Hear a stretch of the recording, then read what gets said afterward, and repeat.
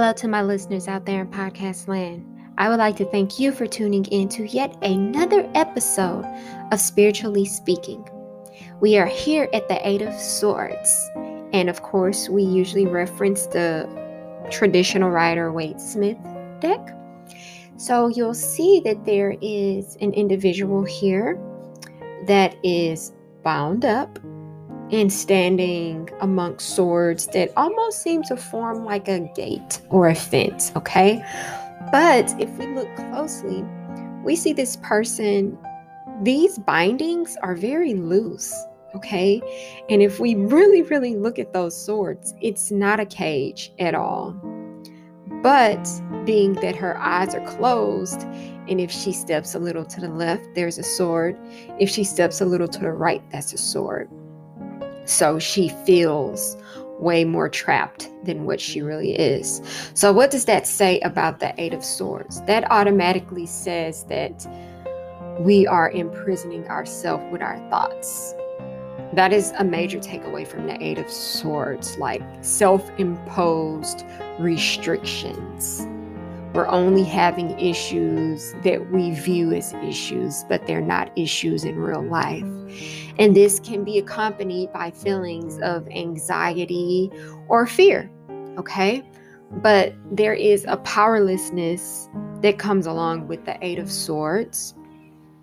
And for someone to put themselves in this situation, to put themselves in this situation that's not real, that could also be an indicator of psychological issues. So this card could come up in a health reading, and it could chide an individual to go seek professional help for some kind of mental or psychological issues that are going on.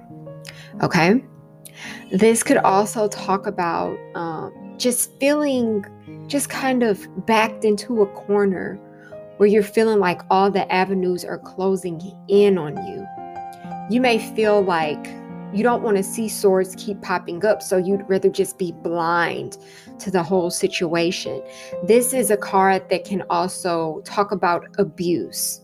Someone using swords, words against you, and you would rather ignore it than to address the real issue. So this is more like permitting abuse. You're more willing to punish yourself than punish the abuser. And that's not good, okay? So outside of that, we see someone who is dealing with a lot of pressure, okay? There's a lot of pressure to be in this position. And to others, it looks so easy. It's like, open your eyes or just walk forward, but it doesn't all the time work that way when you are in that Eight of Swords place of mind. If the Eight of Swords were to pop up in a relationship reading, that is someone that is refusing to walk away. They see that it's not healthy. They see that it's not good, but they're just not in a place where they are ready to make that move just yet. Okay? This is also about literally just being tired, okay? We don't know if this individual was fighting with these bindings for a while and that's why it's now loose. She could have been wriggling for hours, and to the point where she was like, okay, well, I'm just stuck. I'm trapped. Not realizing that she knocked them loose, okay? So this all goes back to the self-imposed restrictions and limitations and seeing things as being bigger and scarier than what they really are. It's not real. It's just a feeling. And this also talks about backing down and kind of not moving forward with persistence, being kind of stagnated and static, okay? And this person is all alone amongst these swords. So this could also talk about being in a place of isolation or embarrassment, not necessarily hearing something positive that we want to hear. So it could put us in a bad, negative mental space. All right.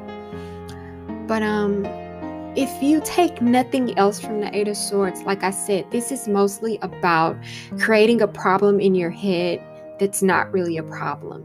It's more like a personal problem, but not a real life problem. And it's something that has a solution that's easier than what it seems like, okay?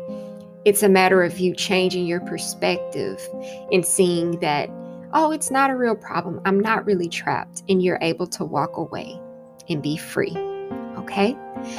I hope you have a better understanding of the Eight of Swords, and I really appreciate you rocking with me and giving me your attention and time. It means a lot. And until next time, I would love for you to have a wonderful, happy, healthy, prosperous, and abundant day. And until next time, you take care.